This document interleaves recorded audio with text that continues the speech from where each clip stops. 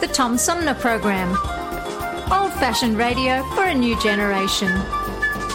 Oh, it's always a pleasure to be with you, Tom. You know that.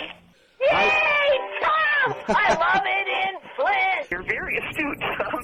Tom, easy question. I'll debate Andy Dillon on your show. Well, that's a very good question. Hello, darling. This is Elvira, Mistress of the Dark, with Tom Sumner. I'm all right, Tom. How are you? You lucky day, Mr. Sumner. Ciao, Tom. How are you today? That's a good question. Hi, this is actor, comedian Joe Napodi, and you're listening to the Tom Smothers. I'm sorry, what's his name? Oh, Sumner. The Tom Sumner Program. Good morning, Tom. How you doing? Hey, at least I got the Tom part right. The Tom Sumner Program. Old-fashioned radio for a new generation.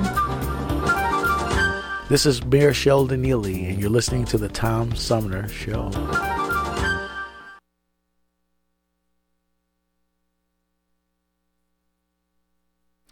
Hey, welcome to part 2 of Armchair Politics. This first edition of 2022 features our panel of political pundits, our roundtable regulars on the left, Flint's premier political pundit, Paul Rosicki. Hi, Paul. Welcome back. Good to be here. And on the right, longtime Genesee County Republican Henry Hatter. Henry, welcome back to you as well. Thank you. Thank you, Tom. And joining us this week from East Village Magazine consulting editor Jan Worth Nelson. Jan, welcome back. Thanks for being here. Thank you, Tom. And kicking off the new year with us. Happy New Year, everybody, again. Henry, when we went to break at the end of the first half, you were wanting to comment. We had been talking about some of the statistical anomalies about gun violence in Flint and other places. I wanted to just refer to a comment that was made that some people die on the street if they're gunshot wounded, and some die in the hospitals. But no, hospitals are institutions created by both government and private interests and so on and so forth. And they're pledged to do no harm. My question is, if hospitals are working to capacity, and they have a process they call triaging, and they treat the most seriously first. But if they're working to capacity, how can we condemn the hospital for being the source of the death? That's my question. I don't think that was. I don't think that was the intention. But it was a good question comment. Because it is a good. It is a good question, Henry. And I think it's. I think the issue was whether or not these victims of shootings, the ones that result in death, if they're not getting health care that they need because hospitals are backed up and not able to work at full capacity, and shouldn't something be done about that? That's a community problem. It is. You're absolutely right. But that should not be just condemn the hospital for that, because they're doing the best they can with the resources that they have. My comment was not intended to condemn the hospitals. My comment was to say numbers of homicides could depend on where the death occurs. And if somebody gets shot and they die on the street, that's one thing. If they get shot and they die in the emergency room, it's a different kind of final death, right? Yeah. If they get shot and they get into the emergency room and they don't die, what's the difference between those categories of shootings? And it's no commentary on the health care. It's a commentary just on the facts of the situation. Okay, so the study that I remember, I was so struck by that when I first heard that study about Detroit years ago. And they were saying that, again, it's a reflection on the numbers. Like, people draw all these conclusions about what it means if you have a certain number of homicides. But, in fact, if you look at the number of shootings and the number of life-threatening shootings, it can vary depending on where the victim ends up. So that's all I was trying to say. It's a factual thing. And I was trying to support you on that by people who carry guns and they shoot other people. to be there. They're used to risk. And my comment, Henry, was that the military was brought here in Flint because they were learning from Flint doctors about how to deal with gunshot wounds in preparation for battlefield conditions. So I think it was really almost a compliment to somebody made the assessment that they were doing a very good job on handling those kind of things. And Jan, that was a very good question. In an ironic kind of way. Because, Jan, you really prompted some thought out of me. I remember reading about hospitals 100 years ago. Depending on what your color was, whether on the street or in the hospital, you died. Oh yeah, right. Because but that's not necessarily. Well, there are a lot of things that factor into all of this. There's police response time. There's the availability of ambulatory services.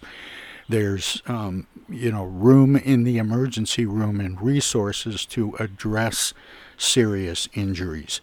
All of those things contribute to the outcome of a shooting. Right.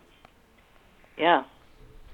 Yeah, it's complicated. I think we're not that great at dealing with complex issues. That was the perfect segue, Jan, for this next piece. Because I'll tell you, there are a couple of things that Americans just do not understand. One of them is the Electoral College, and the other is redistricting. And it was a historic week in Michigan politics as the state set its new political boundaries for the next decade. Democrats gained a competitive edge in a state long dominated by Republican-drawn district lines, but the maps could be upended by litigation arguing the slashing of black majority districts violates the Voting Rights Act. Now, here's the question. Has the Voting Rights Act and subsequent SCOTUS rulings with regard to majority black districts mandated a certain amount of gerrymandering in the redistricting process? But the idea of gerrymandering was put together without thinking that all through. Now, in the beginning, when they started forming black districts, they made sure they got a dominant segment of the population that are black in the containing area, so they were destined to win. No, but gerrymandering, but still unfair. Gerrymandering, by definition, Henry, is drawing lines to benefit a particular group or political party. Yes, and that's what I'm arguing. And if the goal is to make these things just fair across the board, how are we determining fair? And isn't racial consideration a kind of gerrymandering? No, Tom, you're exactly right. Unless it gives equal opportunity to Republicans and Democrats in that district. Yeah, I'm talking black Democrats and black, but they didn't. They instead favored the district so that Democrats could win. No, but the principle you're talking about, Tom, it really gets to the heart of a lot of gerrymandering. There's two concepts called packing and cracking, and if the idea is if you pack all the members of one party into a district, you allow the other party to win the outlying districts. And to some degree, that's exactly the dilemma that Democrats face with regard to black majority districts. And cracking means you break up a group in so many ways that they can never win a majority either. And that is the dilemma that's placed by the black majority district idea, and it is a dilemma. No way around it. Now, as I looked at the maps, there still are black plurality districts in the Detroit area, so it's still a reasonable chance that African Americans can win there, but that does raise that same kind of question. But the question leaders are arguing that several years ago they used to have 15 districts available to them, and now that's boiled down to 7.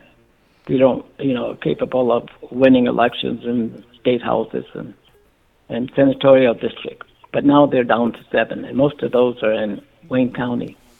But maybe this will allow some black Republicans to win. And, I don't think every district should be Republicans. I would abhor that. would like to see balance there, because that's what the world looks like. It's the question is there built into the system an acceptable form of gerrymandering? And if so, how won't that be used in legal arguments if somebody decides they want to have a congressional district with all people who drive hybrids? Yeah. Yeah. No. A lot of those guidelines, I mean, in addition to the racial categories, you're supposed to follow existing governmental lines if possible. Try and keep cities and counties together as much as reasonably possible. And, of course, the one thing here is in Michigan is this phrase, communities of interest, is supposed to be a guideline. It's hard to say what that really means. Is it racial? Is it religious? Is it something else? Again, it's a vague term, and it's not quite clear in any cases that I've seen that defines it in a precise sort of way. But yeah, there are other kind of gerrymandering guidelines above and beyond the racial categories. And if I were to take what Henry was saying about Republicans and Democrats, the lines should be drawn on, based on party affiliation only. And of course, then you run into problems with third parties, alternative parties, independents. Yeah. And is he saying they should be drawn along party lines and not racial or ethnic lines? Well, those are the two those are the two prevailing ones, but it should be drawn so that any people of any color on that ticket have an equal opportunity of winning. The thing about that, about redistricting, and I'm not sure how this is going to play out in the courts going forward, at least with Michigan's lines, is that it should be, to some degree, a geographic grid. And then if some areas happen to be more Republican than others, fine. If some areas are, primarily black, fine. If they're primarily Arabic, fine. The redistricting itself shouldn't be influenced by those things, is what I'm thinking is the ideal situation. But governance is based on a two-party system, and we have to look at. And I don't always think that Republicans get it right.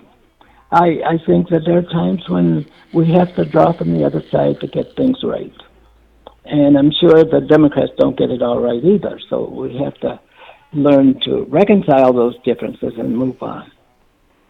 Right. One thing that occurs to me that is a weird thing to say, maybe, what if they get this all gerrymandered the way everybody thinks it should be, and then people change their mind? I mean... That's right.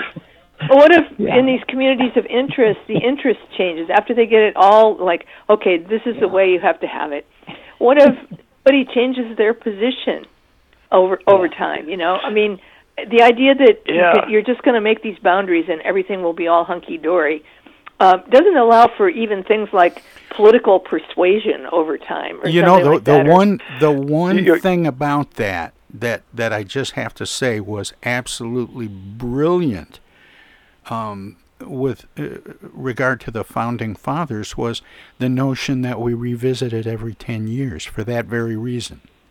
Yeah.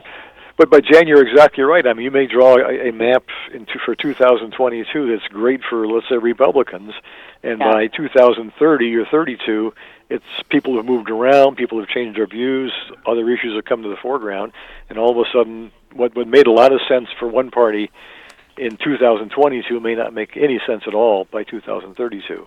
Right. I mean, we just all want things to be settled, and we, but without acknowledging that it's always fluid, and I mean, look what's happened to the Republican Party in the last 5 years, Henry. There was a certain kind of Republican 5 years ago. So if you look at a Republican district, the people who felt that way, it's changed. Yes, that's because our whole population now is based on hate. I can't agree with you by the tenants at the time, now because you're Democrat. And you can't agree with me because you're Republicans, unless you're the people on your side would turn to hate you. That is not the way it ought to be in this country. We were better conceived or perceived than that. And we got to get back to a basis where we can all survive. We got to take a break here, but we're going to come back in just a couple of minutes, and we're going to take a look at and try to speculate about what things we can hate each other about in 2022. We're going to take a short break. More Armchair Politics on the Tom Sumner program right after this. Don't touch that dial. Don't click that mouse. We'll be right back. Hello, darling. This is Elvira, Mistress of the Dark, with Tom Sumner. I'm Julie Lopez with Crime Stoppers. Have you ever wondered what to do if you have information about a crime or the whereabouts of a felony fugitive and you want the police to know but you need to remain anonymous? Well, here's what you can do. You can go to p3tips.com or download the mobile app. You can go to Crime Stoppers of Flint and Genesee County's Facebook page and click on the Leave an Anonymous Tip tab, or you can call 1-800-422-JAIL. All methods are anonymous, and if your help leads to a felony arrest, you may be eligible for a cash reward. Remember, your voice matters. The Centers for Disease Control and Prevention is working to help keep you and your community safe from the threat of novel or new coronavirus. If you have traveled to a country with a widespread outbreak of COVID-19, CDC recommends you stay home and check your health for 14 days after returning to the United States. Take your temperature with a thermometer 2 times a day. Watch for symptoms like fever, cough, and trouble breathing. And if you feel sick or have symptoms, call ahead before you go to a doctor's office or emergency room. Tell the doctor about your recent travel and your symptoms, and avoid contact with others. For more information, visit cdc.gov. Hey, this is Tom from the Tom Sumner Program. Catch me and a gaggle of great guests weekdays on Our Voices Radio, WFOVLP 92.1 FM. You never know who might drop by. Joe By from the Blue Hawaiian. Dan Serling. Congressman Dan Kildee. Alexander Zonjic. Actor, comedian Joe Napodi. Woodrow Stanley. U.S. Senator Debbie Stabenow. State Senator Jim Ananich. Comedian Brian McCree. The unknown comic. Mark Farner. And Tom, I want you to know Tom's my friend. You've always got great questions, and you know the material, and you care about it, and that's impressive. Nice to be with you, Tom. And I admire you for reading all of that. I haven't read the whole thing. I've got willing to admit that. Hey, Tom, this is my favorite interview always. It's like having coffee at the kitchen table with you. Tune in Monday through Friday from 9 to 12 right here on 92.1 of a kind, and check out our website at TomSumnerProgram.com.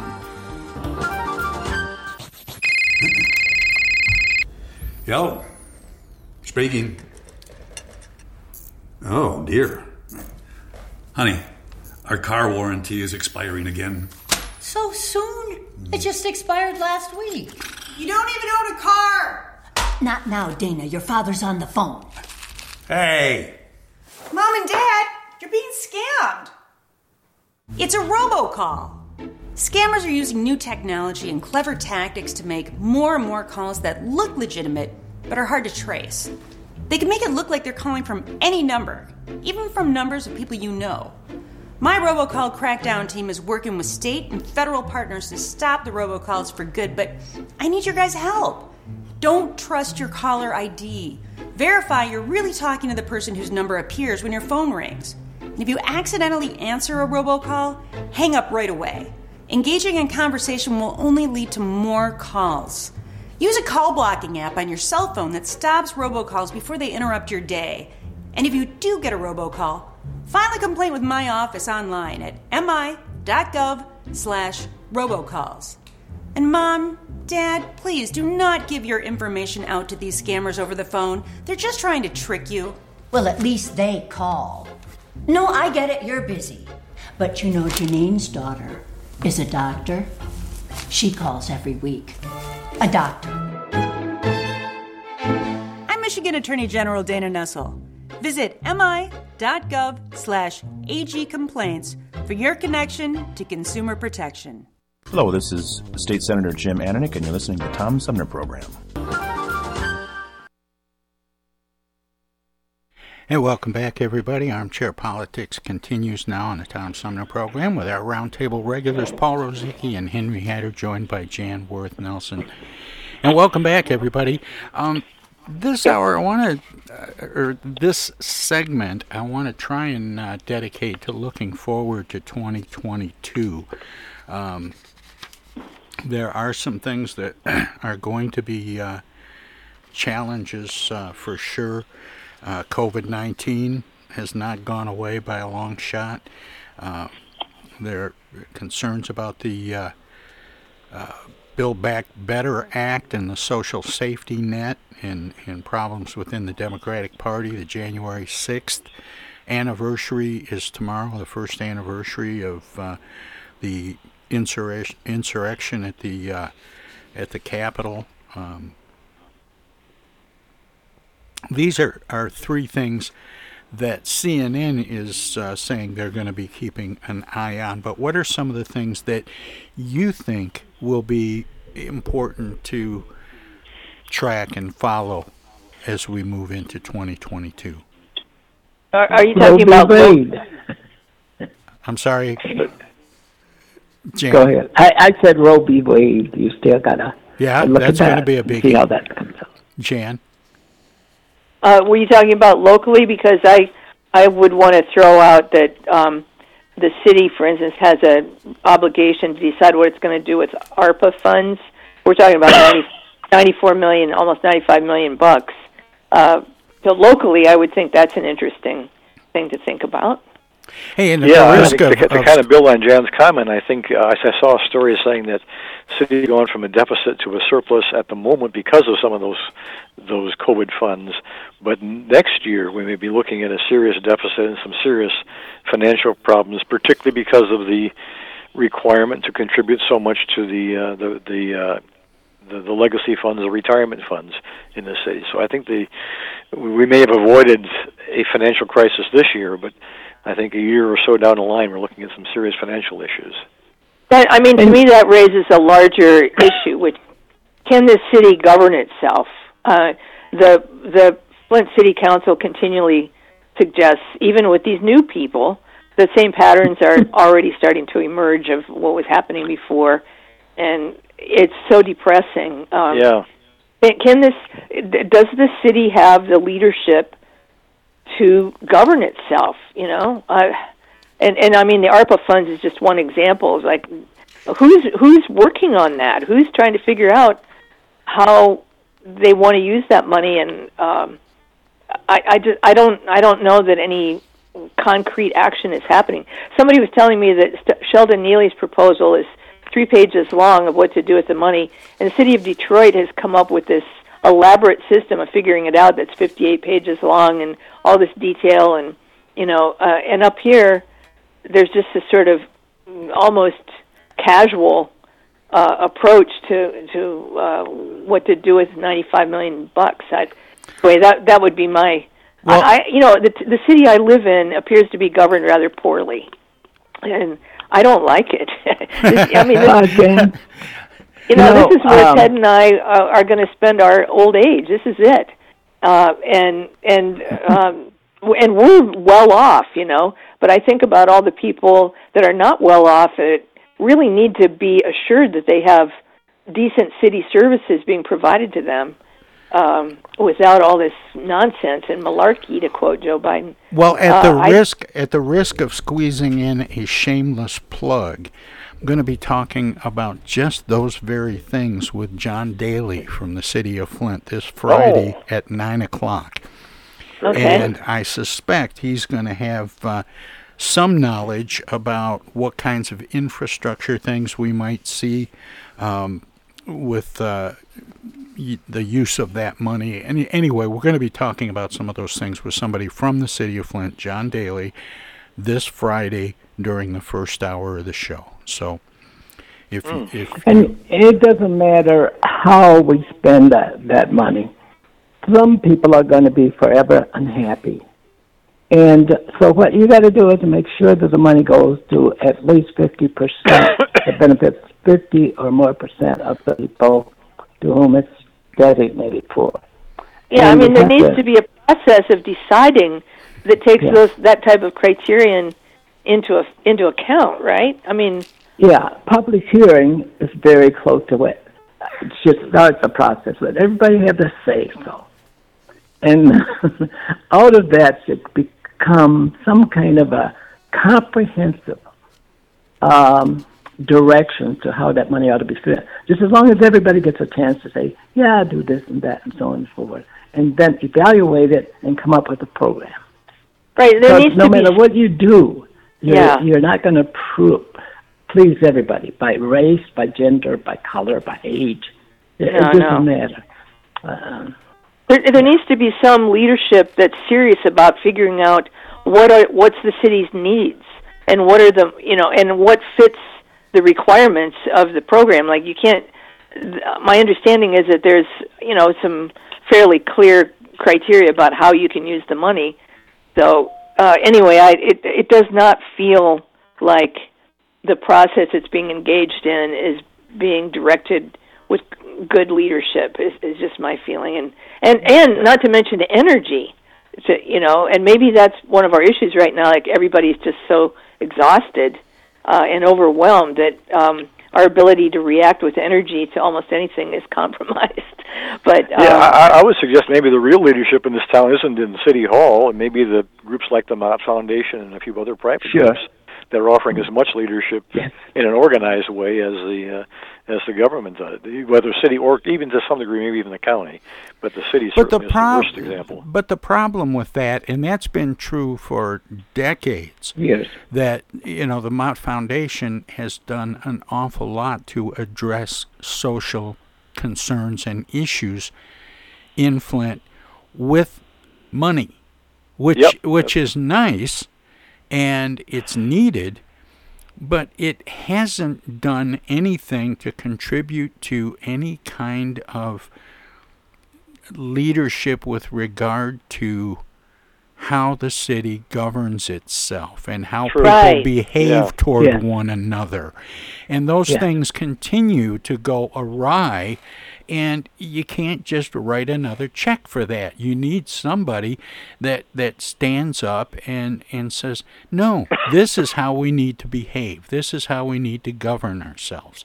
I feel bad because yesterday I was talking to somebody who's very interested in politics and public relations and so on, and he had made a comment to me. He was a guest on the show. He was talking about a book he just came out with that looked at throughout history and across the globe and picked out 25 people who did big things in their 20s, 20-somethings that got it together was kind of the book's called Nailing It.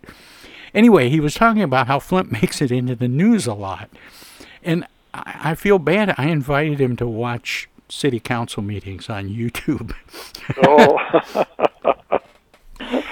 Because he had raised a question about governance and so on, and I said, "No, you have to see it for yourself." That's true. And I feel bad doing that. It's almost like I'm saying, "Hey, if you want a good laugh, watch our city council meeting." Yeah. And I feel a little bad about that today, but.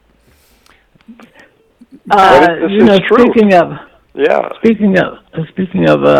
the city of Flint that benefit people who live in the city of Flint has all of our institutions, our major institutions. Money comes into Flint as a center of civic life, political life, and learning, and so on and so forth. So they have a tremendous amount of influence that affect people who live in the county. We are whipped around the same way that people in the city, if you have poor leadership, are whipped around. We don't exist in a vacuum. So they need to get it together. Another thing I wanted to say with respect to issues that you should look at this year from the roundtable here, we should look at whether we're going to fund education or whether we're going to defund it. Because for years we have been defunding education for a long time. And we ratchet over and back between K through 12 systems and college. They borrow for one to shore up the other one. And then the next cycle they'll borrow from the others. We need to find other ways to make sure that we're educating people who can learn to live together in this country and also to govern it. So we should be talking about that. It impacts us every day. It does. So I hope that you have to be talking about that, Tom, as well. Oh, I definitely think we will. It's kind of interesting, we've been so caught up in some of the big stories of 2021. There are some things that happened through the year that maybe we're not really thinking about that much.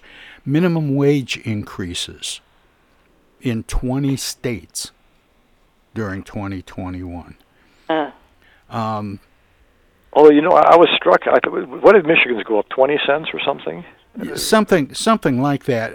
Basically, and I was struck by the fact that is it 970? I've forgotten the exact amount. The story driving by shows every Taco Bell and McDonald's got signs out in front say, work for us for $12 or $15 an hour. Well, that's the interesting question about all this, Paul. Is now the story I'm pulling from shows New York, California, Delaware, Illinois, Maryland, Massachusetts, New Jersey, and Rhode Island are all part of scheduled raises to reach $15 per hour minimums. And I guess the question is wage legislation keeping up with American voters' wage demands and or free market concessions? Not this year, I don't think so. Look at the loaf of bread. It's gone up. It took that 20 cents and raised the loaf of bread.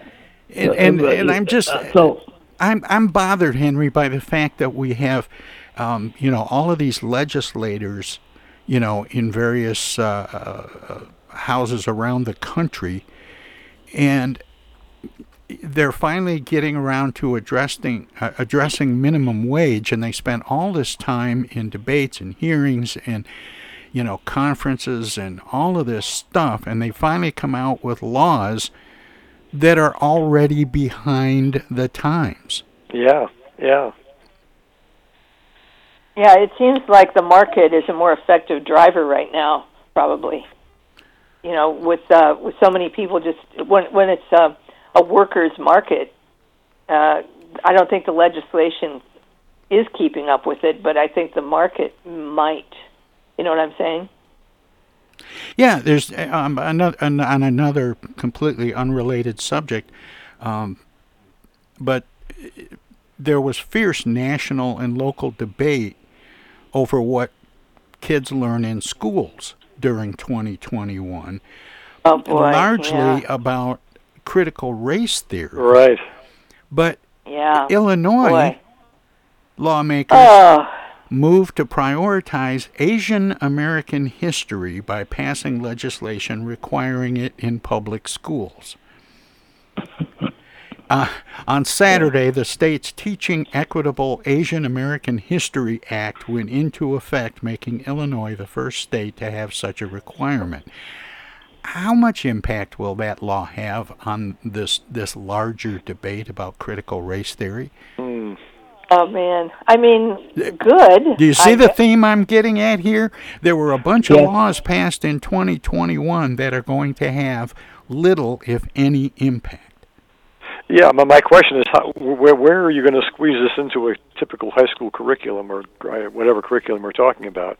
I mean, with all the other stuff that's already required, maybe it's nice to study Asian American history, but where do you squeeze it in, and what gets cut out when you do that?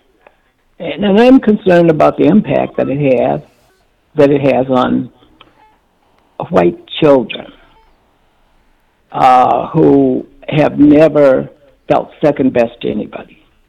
And you throw this stuff out there in the faces. What kind of person do you generate? Henry, I don't know about kids today, but I know in my day, I never really felt that insecure. Well, you shouldn't be. Yeah. I don't think it doesn't bother me to consider that there are other kinds of people in the world, and there are But there interesting are things people to out know there, about Tom, them. that do. And this is why parents are driving this stuff. And you want to be careful. Yeah, you should probably have some of it. And besides, Chinese, the Asians do contribute. They're high-performing people who consider education and invention and all of that very high, behind the Caucasians, and they help to drive our academic institutions with their thoughts and with their capacity, acuity. So I don't have a problem with that, but it's how you feed it to the kids. You don't want to devastate kids like what was done to black children in the 16th, 17th, and 18th century, or in the 19th century, or even today. Not so much today. But we have to be careful that we don't transform the country into something that we will regret. I mean, go ahead, I Dan. feel like we can't break all these things up into little tiny bits. It's like a fruit cake. It's like a fruit cake that's got more and more and more little bits of candied fruit in it. And to me, in my life as a teacher and a community journalist, my goal has always been that people. It's sort of like how we started the show, Tom, thinking about teaching people how to be critical thinkers, teaching people how to be to the truth, teaching people how elusive and complicated the quote-unquote truth is. I mean, all of those issues are what I expect education to be about. And I don't know that you can atomize it and make everybody satisfied. It's almost like the gerrymandering issue. It's like, how specific can you get and then call it a day when there are overall issues like, what does it mean to be a human being? Well, here's another example. Something that's been talked about a lot is the environment. And now, here's what happened in 2021. As policymakers have discussed humans' impact on the environment, some mundane things were caught in the crosshairs. For residents of Washington, D.C., it's gas-powered leaf blowers. A regulation passed in 2018 outlaws the use of the tools by residents and landscapers and carries fines of up to $500. The delay in the rule's implementation allowed the city and others affected affected time to switch to more eco-friendly electric leaf blowers or some other alternative, according to the Washington Post, which said the gas-powered blowers can be as loud as heavy traffic and cause health problems for people who breathe their fumes. How big an impact do gas-powered leaf blowers have on the global environment? I personally hate those, so I'm like, yeah, that's great. I hate leaf blowers. I'm the same way, but is that our big swath at fixing the environment? And that's what we call progress, right? The fact that I recycle my water bottles, does that make me, a warrior in the climate change thing? Again, it comes back to we think about these things at an atomized level. It's like, okay, that's a good idea, probably, but there's probably 100 other good ideas that need to be implemented simultaneously. And just thinking that one and done, we're good now. It's not good thinking, and it's not. Yeah, this is where you get material for those books on goofy laws that were somehow passed. It's illegal to carry a goldfish on a bus in Montana or something like that, because somebody has a problem, and then they go to their local city council and say do something about it, and they do something, and it becomes one of these kind of silly laws that means almost nothing in practice. And the gas blowers, whether they're gas, electric, or just if you go out and just puff it around, you are disturbing fugitive dust in the environment, and you're raising up to atomize something. Use your words here, my friend here, about atomizing stuff. You're putting it into the air, and you're devastating the lung capacity of people who have asthma and other kind of illness. And that's one of the components as well, and whether a city is achieving its atmospheric level discharge limitations of all of the critical pollutants in the environment. Fugitive dust is one. Fugitive dust and particles coming from the emission of gasoline from blowers. But it's getting there in the air anyway. So you're only solving part of the problem. But I mean, if we all work together, this is going to sound like Rebecca of Sunnybrook Farm here, but it seems to all work together on a lot of different things with a shared commitment to save the planet. And we know that there are 100 different things that we could all do that would make a difference. That's how you begin to get some results, not with one thing here and one thing there to make somebody good in the short run. And that's what I just feel like. A thought just occurred to me that one of my mother's earliest memories, she was born in 1910, believe it or not, one of her earliest memories was how women would get together to roll Band-Aids for soldiers in that would have been World War I, like in 1917, 18 in there.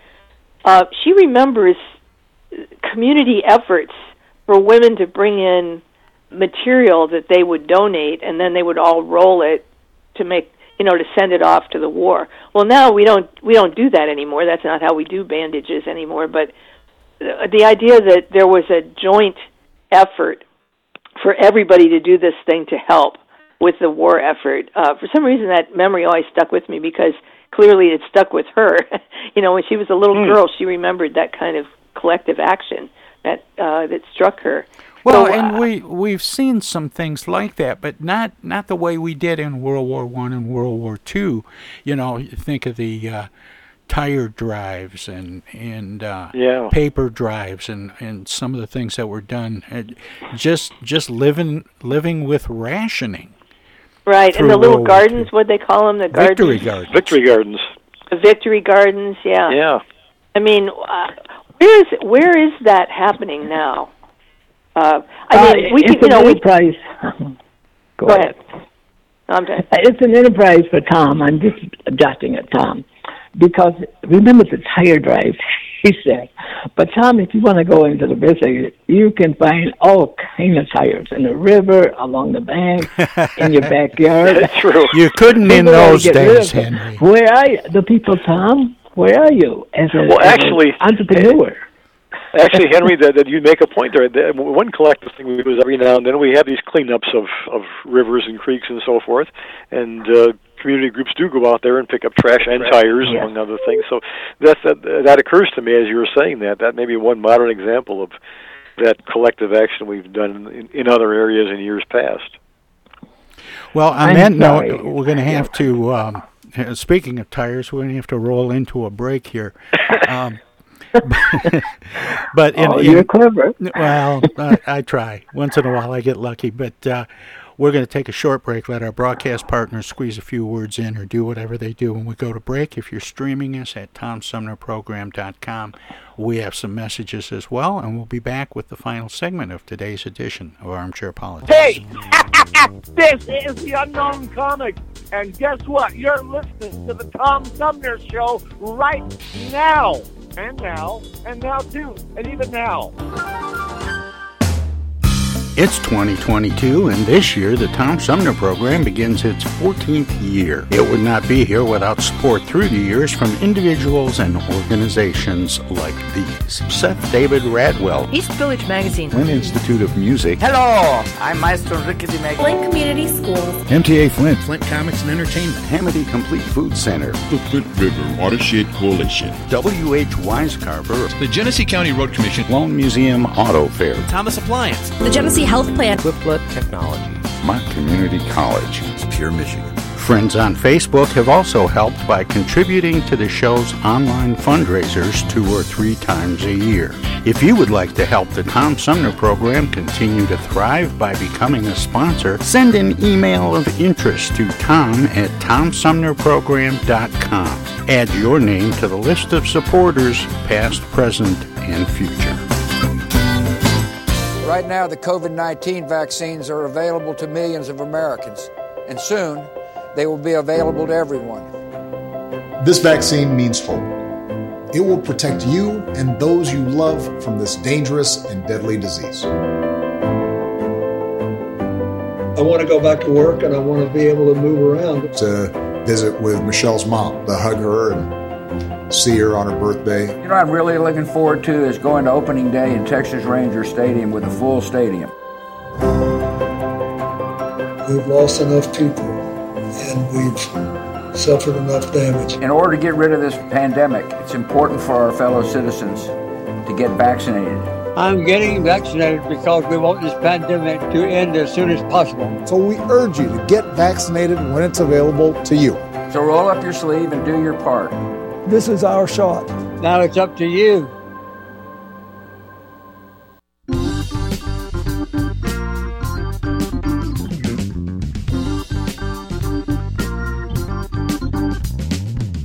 Start your weekend early with the Tom Sumner program every Friday live at 11. We turn the spotlight on the world of arts and entertainment featuring artists from music, TV, and the movies. Catch everything from the rich local talent pool in and around Flint and Genesee County to up-and-coming stars of stage and screen, plus legends from New York and Hollywood. Hi, this is Greg Nagy. Hey, this is Harper. Hi, this is Joe By from the Blue Hawaiians. Hi, this is Alexander Zonjic. Hi, this is Mark Farner. This is Maurice Davis. Hi, this is Rochelle Ray. Hi there, folks. This is Sweet Willie T. Hey, this is Steve from the Nashville office. I'm Gwen Pennyman Hemphill. Start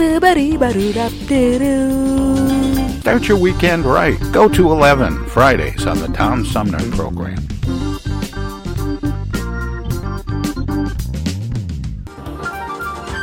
Ellen Sherman, Cleveland housewife and mother.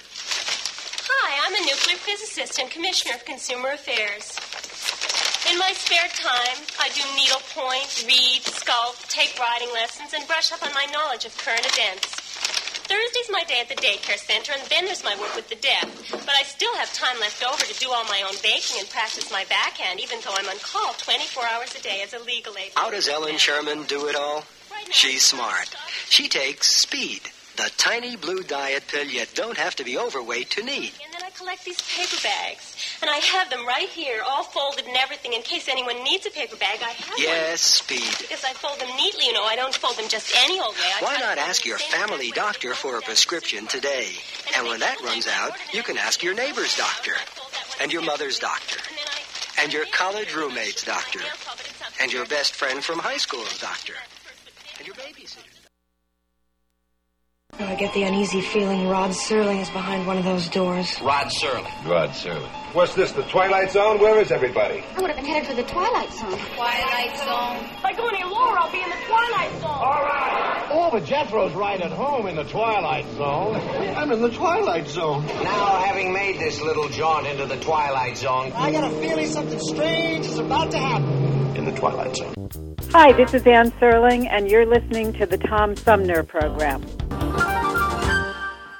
Hey, welcome back, everybody. This is normally the time each week when we do the X-Files, but we're going to do something a little different on this first day of 2022, or at least the first Armchair Politics airing of 2022. I do have something that's kind of an X-File, and we'll get into that in just a minute or so, but welcome back to Jan. We lost her during the commercial break, but I think she's back with us. Yes, I am. And Henry, are you still with us? Yes, I'm here. And Paul? Yep, I'm here. I started a couple of new things this year, and one of them was actually caused by my sister. She she gets me these fun calendar things, little stocking stuffer deals that, with a different fun saying or quote of the day or something, and it's a calendar where you pull off a different page every day. And when I first looked at it, I was a little concerned that she had collected this one from things that I had said. It's the 365 stupidest things ever said. And I thought, maybe just to cover myself, because I say so many stupid things, it might be nice to share some of these from time to time, just so I'm not the only one who is saying stupid things. Oh, that's very humble of you. Yeah. And here's one on phobia cures that probably didn't work too well from the Telegraph Syndicate in the UK. The headline read, "Tourist bitten by monkeys on trip to cure primate phobia." What? That's the one for today. And I had there was one I did some of these yesterday from the first of the year on, and got kind of caught up with it because I'm going to try and squeeze one of these in every day. And normally I'll do it at the top of the show, but I saved it for now because it kind of makes a nice lead in to the piece that I've got. I started to put it in the X-Files, and it became kind of an open discussion like several of the things we've talked about today have. Along with whatever else you're leaving behind in the old year, Michigan University is suggesting we all ditch these 10 particularly overused phrases. Oh, yeah. The judging committee of Lake Superior State University's cheeky annual banished words list has chosen 10 top offenders from among more than 1,250 submissions of overused, misused, and generally groan-inducing words or phrases, according to the Associated Press. Here are some of the banished words and terms and you know, I'm really troubled by this list this year, and I've done things on this list in the past, but it seems like the older I get, when the list comes out, they're phrases that I just started using. I know the feeling, yeah. One of my favorites, and I had so much fun with this over the holidays with one of the grandkids, was the phrase, "Wait, what?" Yeah. and every time I said, "Wait, what?" Emma would just giggle and laugh like it was the funniest thing that she'd ever heard. And so now I'm seeing now I can't do this line anymore because Lake Superior State University said it's overused. Oh dear. No worries. Made the list. Yeah. Mm. And they used to call these cliches, I think. Yeah, that no worries goes back a bit, doesn't it? Yeah, that's exactly right. And I thought of it. No worries. The first time I heard somebody use that phrase was somebody from Australia. Right. It sounds like a little bit. Yeah, that's right. Oh yeah, it sounds like an oxymoron. About the same time that I picked up the phrase "good on you." Good on you. Which was another phrase from down under, as I learned it. But here's number 3. At the end of the day. Yeah. Oh, that's a common one. That goes back a long way. Yeah. But does it seem like one we've got to lose? I mean, some, you know, I understand, you know, when they just become, you know, so overused and so obnoxious. But But there's some. I noticed that the first one you had a sense of mental acuity, sharp, and that dealt with the primate. You could become more primate-like, and some people do look and act like primates without the soul, beauty, logic, and intelligence. See, I like the phrase, "Wait, what?" Because it just describes how we don't listen anymore. Yeah. Right. You know, it's like somebody all of a sudden, "Wait, what?" It's like they heard it, but a minute later. Yeah. Yeah, it hits you. It's like, wait a minute. Yeah. Yeah. Yeah, that seems appropriate in some situations. Yeah, exactly. Yeah. But you get mesmerized by what you're hearing, and then all of a sudden, the smarter part of you wakes up. You know. It's dawned on you. Yeah. Yeah, there's some little fact in the middle that, you know, that just it didn't that you want to make sure you understood. But that being said is number 4. That being Oh, yeah, that's kind of a cliche, I suppose. Well, yeah. English teachers would have a fit over using stuff like that. That being said, yeah. Yeah. These do ring some bells, don't they? They do for me. Now, we're having trouble, I think, these days talking to each other about difficult matters, and we don't want to hurt each other's feelings. And there's so much hate and division and everything. So, like saying no worries is like an automatic comfort to the other person. Yeah. It's like, don't worry about it. It's going to be okay. It really makes them worry more. But at the end of the day, wait, what? Well, that being said, the next one, number 5. Oh, they're like shorthands for tired people. Right. And this is one of my favorites of all time, and I hate to see it go. Asking for a friend. Oh, yeah. I like it. I like that too. Well, it's meant sarcastically there, in some of these. Yeah. Yeah. I mean, I like those. Hey, just because Lake Superior State says so doesn't mean we have to. That's true, Jan. Yeah.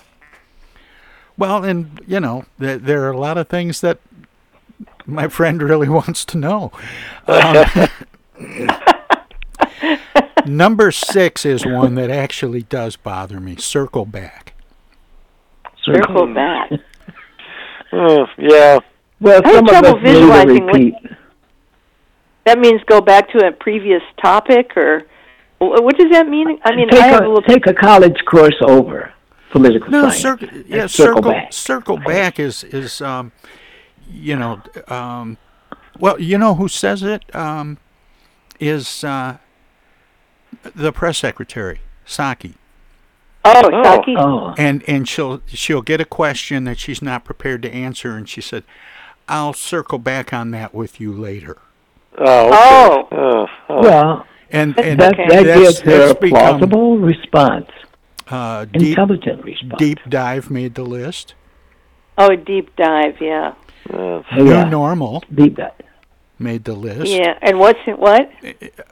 New normal. Oh, well, that was almost a wait. Year or two.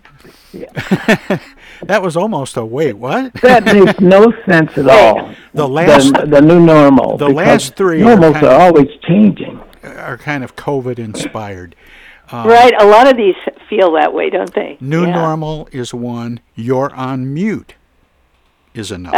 Oh, that you hear a lot these days. Yeah. And supply chain. It's amazing how often that happens on the national media. Some big people that they're interviewing, the person's on mute. They have to rewind. And supply chain was number 2. Oh, of course, yeah. It's not a cliche. That's a description, isn't it? Yeah. Yeah, it's an actual functioning thing in the world. But we've got to end it there. But thank you so much for being part of this first Armchair Politics Roundtable Gathering of the year. Happy New Year. Happy New Year to all of you. Henry Hatter and Paul Rosicki, our Roundtable regulars, joined this week by Janworth Nelson from East Village Magazine. Thank you so much. And that's Smoking George Winters tickling the ivories. And that means I'm headed down the hall to the living room, but I'll be back tomorrow with another edition of the Tom Sumner program. In the meantime, good night, everybody. The Tom Sumner program is a live variety show. We want to acknowledge all of our guests who play such an important role in the show, and our cavalcade of cohorts from coast to coast for their regular contributions. Most of the musical accompaniment was provided by people in or from the Flint area. Many of the pre-recorded portions of the Tom Sumner program are made possible by Flint's own Steve McComb and Pencil Sketch Recording in Nashville, Tennessee. If you have comments, questions, or suggestions about the show, find us on Facebook. This is Prue Clearwater.